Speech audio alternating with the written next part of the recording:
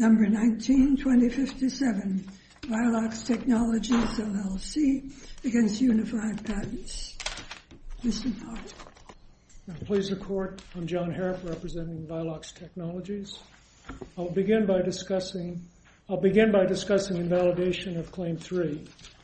If you refer to the appendix at 144, you can see that Claim 3 is directed at formatting data for display. Claim 3 also recites a limitation or a truncation step that begins with the word if, which arguably makes the claim a conditional limitation. And I'm going to address the conditional limitation at this point. If you refer to the appendix 18 to 22, that's the final written decision, you'll see that the board invalidated independent Claim 3, in part by applying one of the board's precedential opinions, ex parte Schulhauser, to eliminate the...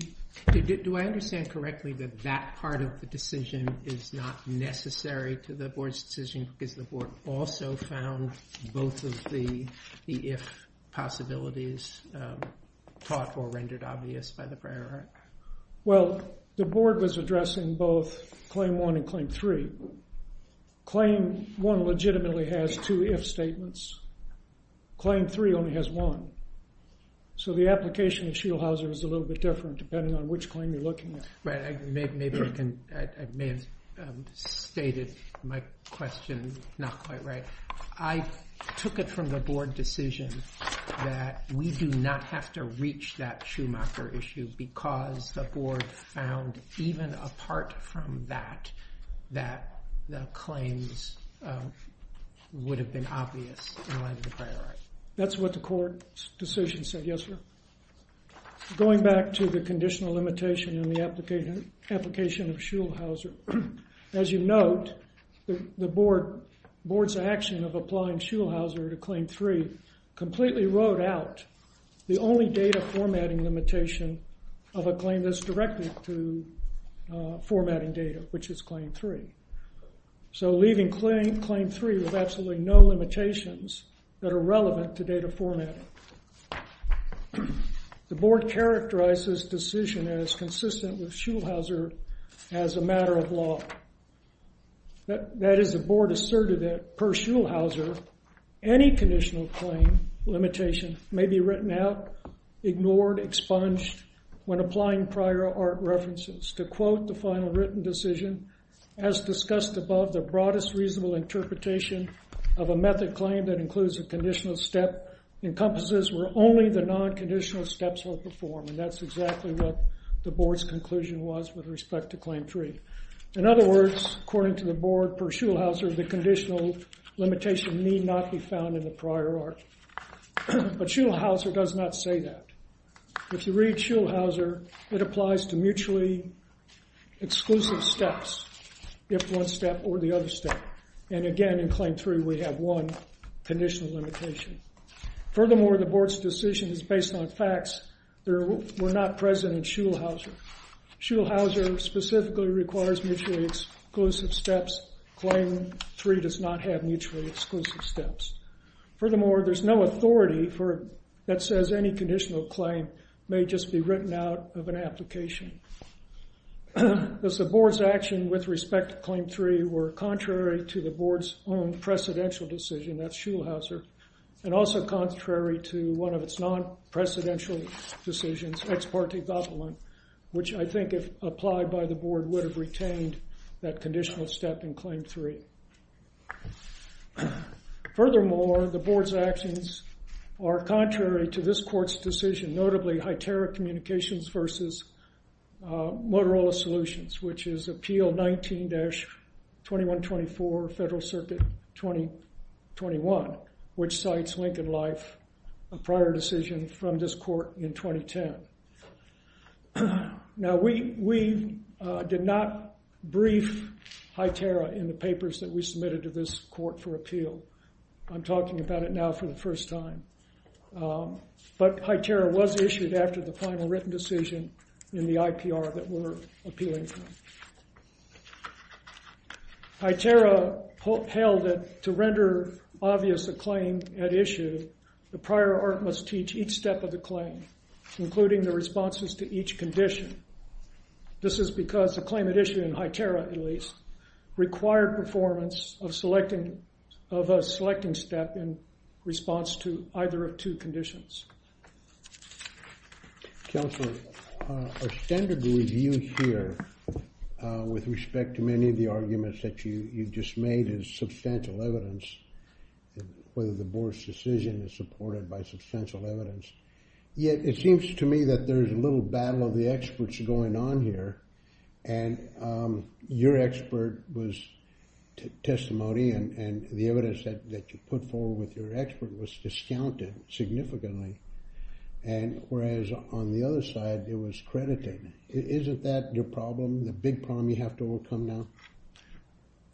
Your Honor, it's a problem with respect to talking about what the references teach and what they don't teach, but I'm focusing just on, right now, application of legal precedent to the facts in the claim. I wanted to hear something different, but you can answer my question when you get to it. Okay. So with Claim 3, there's but one condition, and Claim 3 cannot be analyzed by analogy to Schulhauser. To summarize, Claim 3 recites one method that requires execution of an iterative truncation step in order to format data for display. And Judge Reyna, I will discuss the iterative truncation step and the issues that were brought up with that. So under HITERA, a reference would have to be capable of iterative truncation in order to anticipate Claim 3. Yet the board wrote that limitation out of the claim. Having shown that the law of this court requires the reference teach the conditional limitation of Claim 3, I'll move on to a review of what Bertram actually teaches. But before I get into what Bertram teaches, just to give the court some understanding or better understanding of the claim that we're talking about here, Claim 3, I'll refer you to the appendix, page 135, which is the 423 patent, column 8, lines 47 to 67. There you'll find an example of the type of truncation that's recited in Claim 3. And the example applies to a list of cities, many, perhaps thousands of cities that you want to display on one screen. And it goes through an iterative truncation to get the list of cities down to 3 entries because the screen can only show 3 rows of data. So we have to go through this iterative truncation, which goes very quickly to display that. Now turning to Bertram, if you look at appendix 1919, it's figure 7. This illustrates Bertram's process, 162, for reducing width of columns so that all columns in a database can be squeezed onto one page or one display screen. So there's a data formatting operation in Bertram that begins by abbreviating the characters to reduce the width of the column as much as possible. So the abbreviation step might be to change a capital letter to a lowercase letter, for example. And that goes through. Now, after all that abbreviation is done, if the column width is still too wide, then Bertram has a one-time truncation, which in figure 7 is steps 194 and 196. So step 194 checks the width of a current column against a set width, and if it's too large, step 196 truncates the entry in that column so that the column is at the set width. What units does Bertram use for measuring width? Bertram does not disclose that. And that's one of the issues that's been innocent. It doesn't teach using, perhaps among others, characters as units? Bertram has a display that shows that after truncation there are allegedly 5 characters in a column. And the example they give is in table 8 of Bertram. Is that the one where perhaps the written description in Bertram suggests that the figure in Bertram is off? No. No. It's not, Your Honor. Figure 8 shows the first column with the word system with no lowercase letters or letters removed, and it's 6 characters long. Now, the board argues that it should be STYME with no M at the end of it. Conceding that, arguably, there's another column that's got 6 characters in it. And then there's, so not all the columns in Table 8 actually display 5 characters. And I don't know where the disconnect is in that.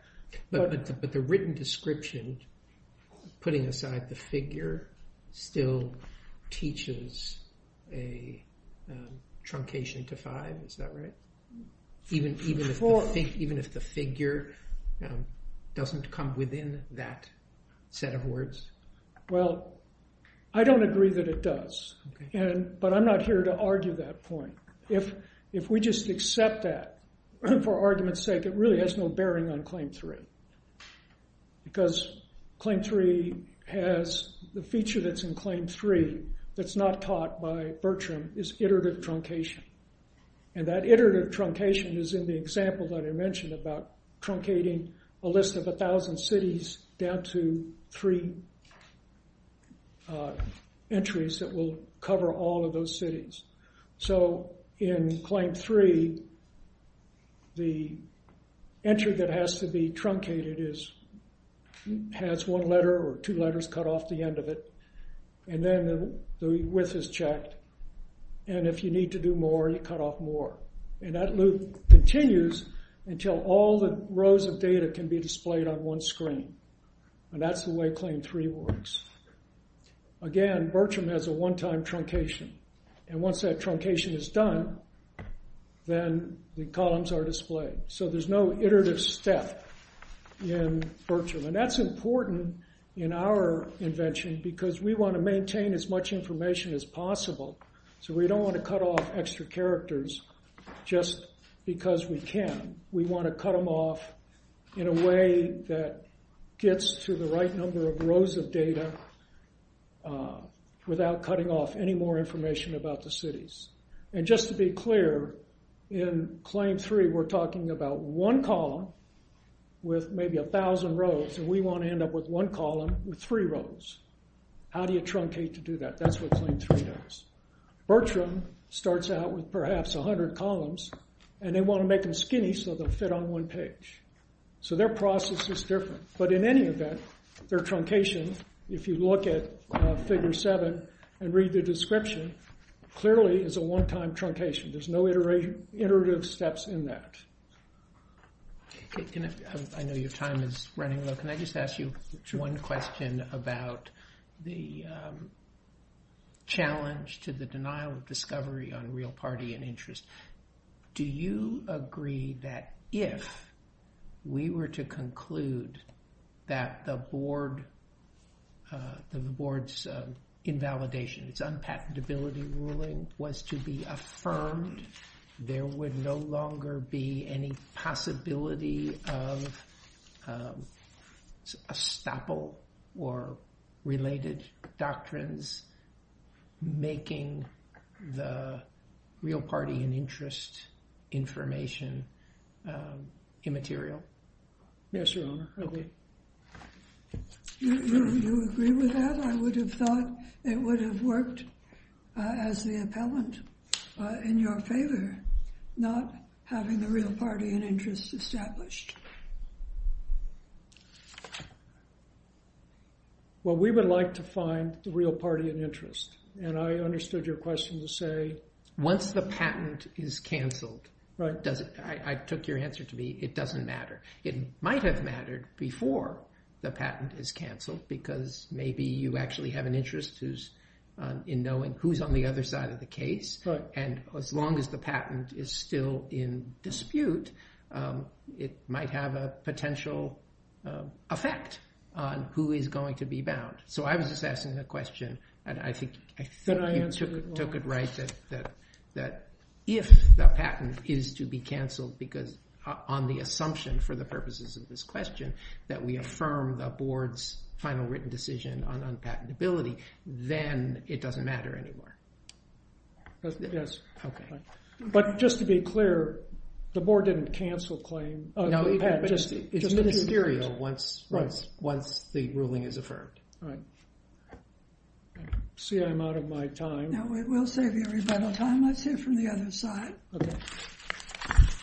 Ms. McComas. Good morning. May it please the court. Debbie McComas on behalf of Unified Patents. Judge Reyna, I think your point was well taken. This is really the classic substantial evidence case where the board very clearly weighed the evidence and they weighed it against Vilox and in favor of Unified Patents. I want to cover just a few things in response to my friend's argument, and specifically with respect to Schulhauser. Judge Toronto, you had it right. The Schulhauser analysis, in each instance where the board applied the obvious analysis, they recognized their Schulhauser approach, but then they said it doesn't matter because we're going to find that it applies to that we find that Bertram discloses each limitation, even the conditional limitations, so we don't really have to go there. For help on that, there are specific sites if the court needs them. For instance, at Appendix 44, the board says this is a conditional step which does not need to be shown in finding unpatentability. Nonetheless, we now address this limitation. Can I ask you about, I think, another point that I think Mr. Harrop featured, at least as I understood it, which is focusing on Claim 3. There's a kind of do it more than once requirement, an iterative requirement. Where did the board address that in its discussion of Claim 3? That's not in Claim 1, right? Right. Okay, That's so Claim 3. In the Claim 3 discussion.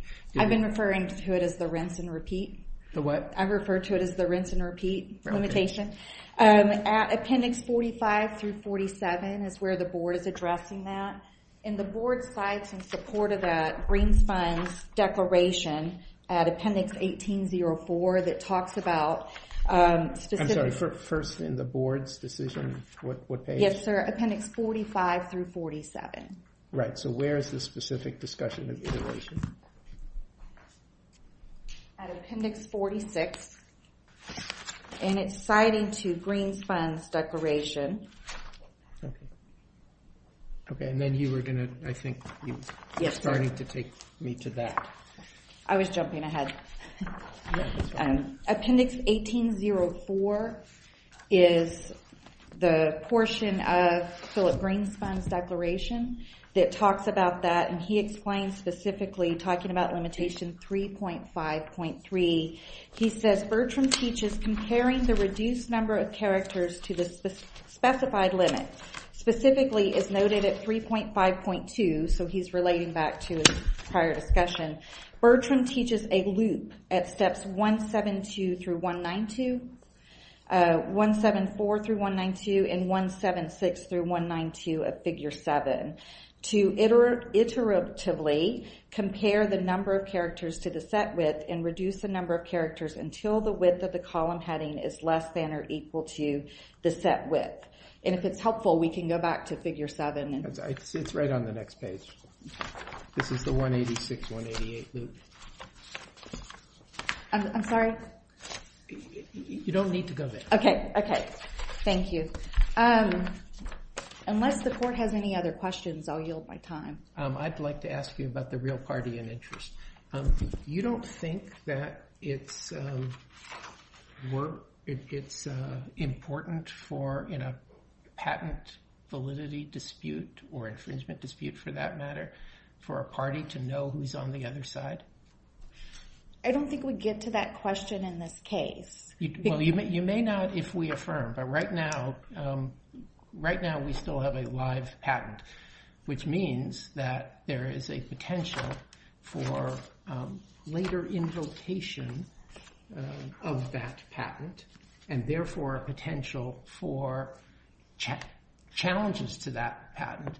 You don't think that the patent owner or in an infringement situation, the other side has an interest in knowing who's on the other side and therefore bound? The reason why I say it doesn't matter in this case is because Vilox expressly disclaimed any relevance of it to this case. And that was one of the bases for the board to decide we've had enough discovery.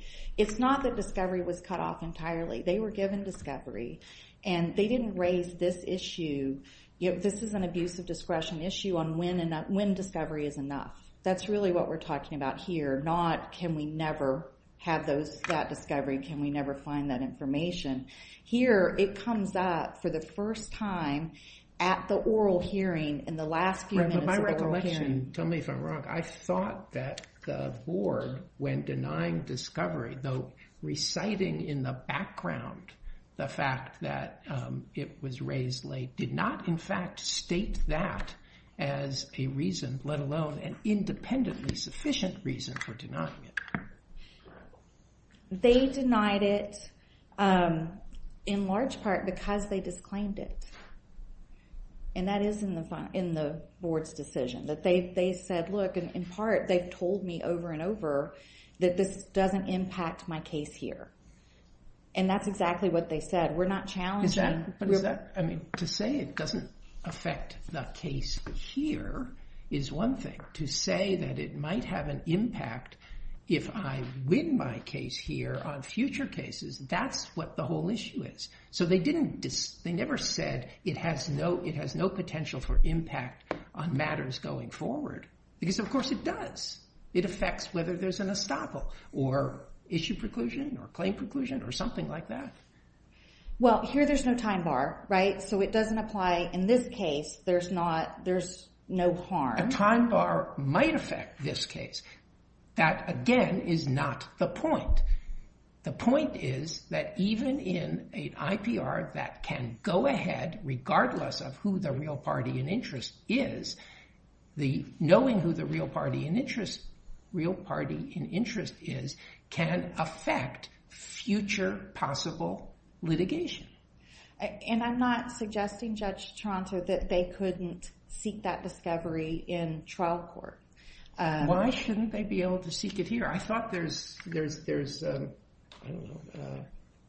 discussion in various cases going on in the country about how there's an actual interest in a particular case in finding out who the other side is for various reasons, not least that it might affect future cases. And they could have sought that here. They could have asked for discovery. I thought that's what they did ask here. Put aside the timing point, because the board, I don't think, relied on it, and in any event didn't independently rely on it. I'm just trying to understand. You do seem to be saying, for unified patents, that a party in a patent case doesn't actually have an interest in finding out who's on the other side of the case. No, I'm not saying that. I'm saying there are procedures you follow. There's a time to raise these issues and raise these questions, and it's up to the board in its discretion to decide on a given case whether or not adequate discovery has been had.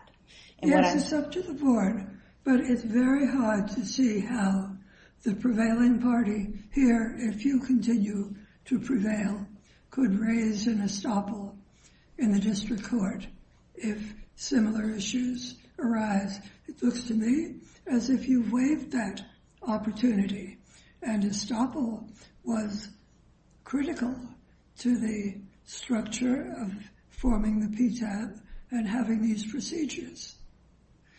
I don't think they would be foreclosed from raising estoppel, Judge Newman, or even challenging. Isn't that a very serious risk of being foreclosed? You may not think so, but actually I would think so from the very structure of the statute. I'm not sure I'm quite following you, but I think what I'm saying is that it wouldn't, that the fact that they didn't seek the right discovery at the right time in this proceeding for the IPR. This is an administrative proceeding. Right. The rules of issues being raised or not actually don't apply. What we're looking here for is information, reach the truth, understand the patents and what's involved, and resolve the issues between these parties. That's what the whole American Vince Act is about. And refusing to say who the real party in interest is, it seems to me that having prevailed on that in this proceeding through this appeal does not leave the issue open to claim an estoppel in any subsequent proceeding. Doesn't that make sense? I'm not entirely sure I'm following you. I think the estoppel argument would be on Vilox's side, unless I'm misunderstanding the purpose of the real question. party and interest proceeding is for estoppel purposes. Do you agree with that? Yes, I do. So we don't tell the real party and interest, so there's no estoppel. Either way, the patent owner isn't estopped, and neither can the prevailing party claim an estoppel. I think what I'm saying is the fact that they didn't seek the right discovery here, and to be clear, there was discovery. They're just complaining belatedly that it wasn't good enough and there wasn't enough of it. So there was voluntary discovery provided by Unified Patents, and they had opportunity to come back and push for more and ask for more during the normal discovery process. They didn't do that. I would suggest, for your concern with respect to estoppel and whether or not they have the ability to raise estoppel in a subsequent case, if this patent weren't now expired and the other issues weren't there, they could still do that. They could still, in discovery in a district court case, seek the same information that they failed to seek here. It's a requirement in the forms to state the real party and interest. Why should they have to take discovery in order to require the party filling out the form to say the real party and interest? We did state our real party and interest. The real party and interest here was Unified Patents. We haven't changed our position on that. And we provided discovery that we felt like supported that. And you're saying that this then would or would not bar a real party in interest, a shareholder in Unified Patents, or however it works, a partner, from claiming estoppel? I would suggest to you that it's been Unified's Patents position all along that Unified's members are not real parties in interest. But I'm also suggesting to you to address your concern of whether a patent owner would have the ability to address that or challenge that in the district court. I think that issue still exists. You know that that's coming up in several cases. Yes, ma'am. And the issue has certainly been joined in this case, it seems to me. I would suggest to you that it wasn't properly joined in this case. And that's probably not the right case to adjudicate that or have that issue, simply because the time to raise that was belated. They got discovery. They got the information they needed. If they wanted more, they could have asked for it at the right time and under the right circumstances. So in this proceeding, and in a case where they never challenged real party in interest, they never made these assertions that you feel they should have made, this is not the right instance for that. If there is an instance where they believe factually that should change, they're not foreclosed from raising that in a district court proceeding. We would still submit that substantively Unified Patents is the real party in interest, and that's been adequately disclosed. Okay, more questions? If there's no further questions, I'll yield my time. Thank you. Counsel, you have your rebuttal time. Very briefly, Your Honors. Counsel for Unified was referring to Figure 7 steps 172 to 192 as showing iterative truncation. It shows iterative abbreviation. That's very clear. Truncation is steps 194 and 196. It's a one-time truncation. So whatever the expert, Dr. Greenspun, might have said was directed to the abbreviation being a looping process, which it is. We agree with that. But the truncation is not. Second thing I wanted to point out is that the whole question of application of Schulhauser to Claim 3 is really something I believe the court should be reviewing de novo. The board failed to comply with its own precedents and failed to comply with, admittedly later opinions of this court. But using the later opinions of this court, I think you can see that there is a issue for de novo review by this panel. I also want to, since you brought up this issue of discovery, Vilox never disclaimed discovery. I was asked at the oral hearing if the discovery request that we wanted, the additional discovery request we wanted, was granted, would that somehow or another affect the board's ability to come to a decision? And I said, no. You're going to make your decision one way or the other. We just want the discovery because we want to know who the real party of interest is. Now, as to the actual discovery, we asked for it late because applications in Internet time issued during the course of our briefings in discovery, other type of discovery. We brought that issue up with counsel for Unified and said we'd like some discovery. Unified said, and this is all in the briefs, Unified said, we'll give you discovery, but we want to make it voluntary. Please hold off. We held off. We gave them specific requests, document production, interrogatories, and everything. What we got was a canned discovery request that Unified provides to anybody who wants discovery. In fact, this was supposed to be under seal. The documents weren't even classified or marked as being subject to an order. And we discovered that, or Unified discovered that to their displeasure during the oral hearing. So the discovery was non-responsive. We tried to get more. We didn't get more. And I think Unified's characterization of that whole issue is not correct. Anything else? Anything else?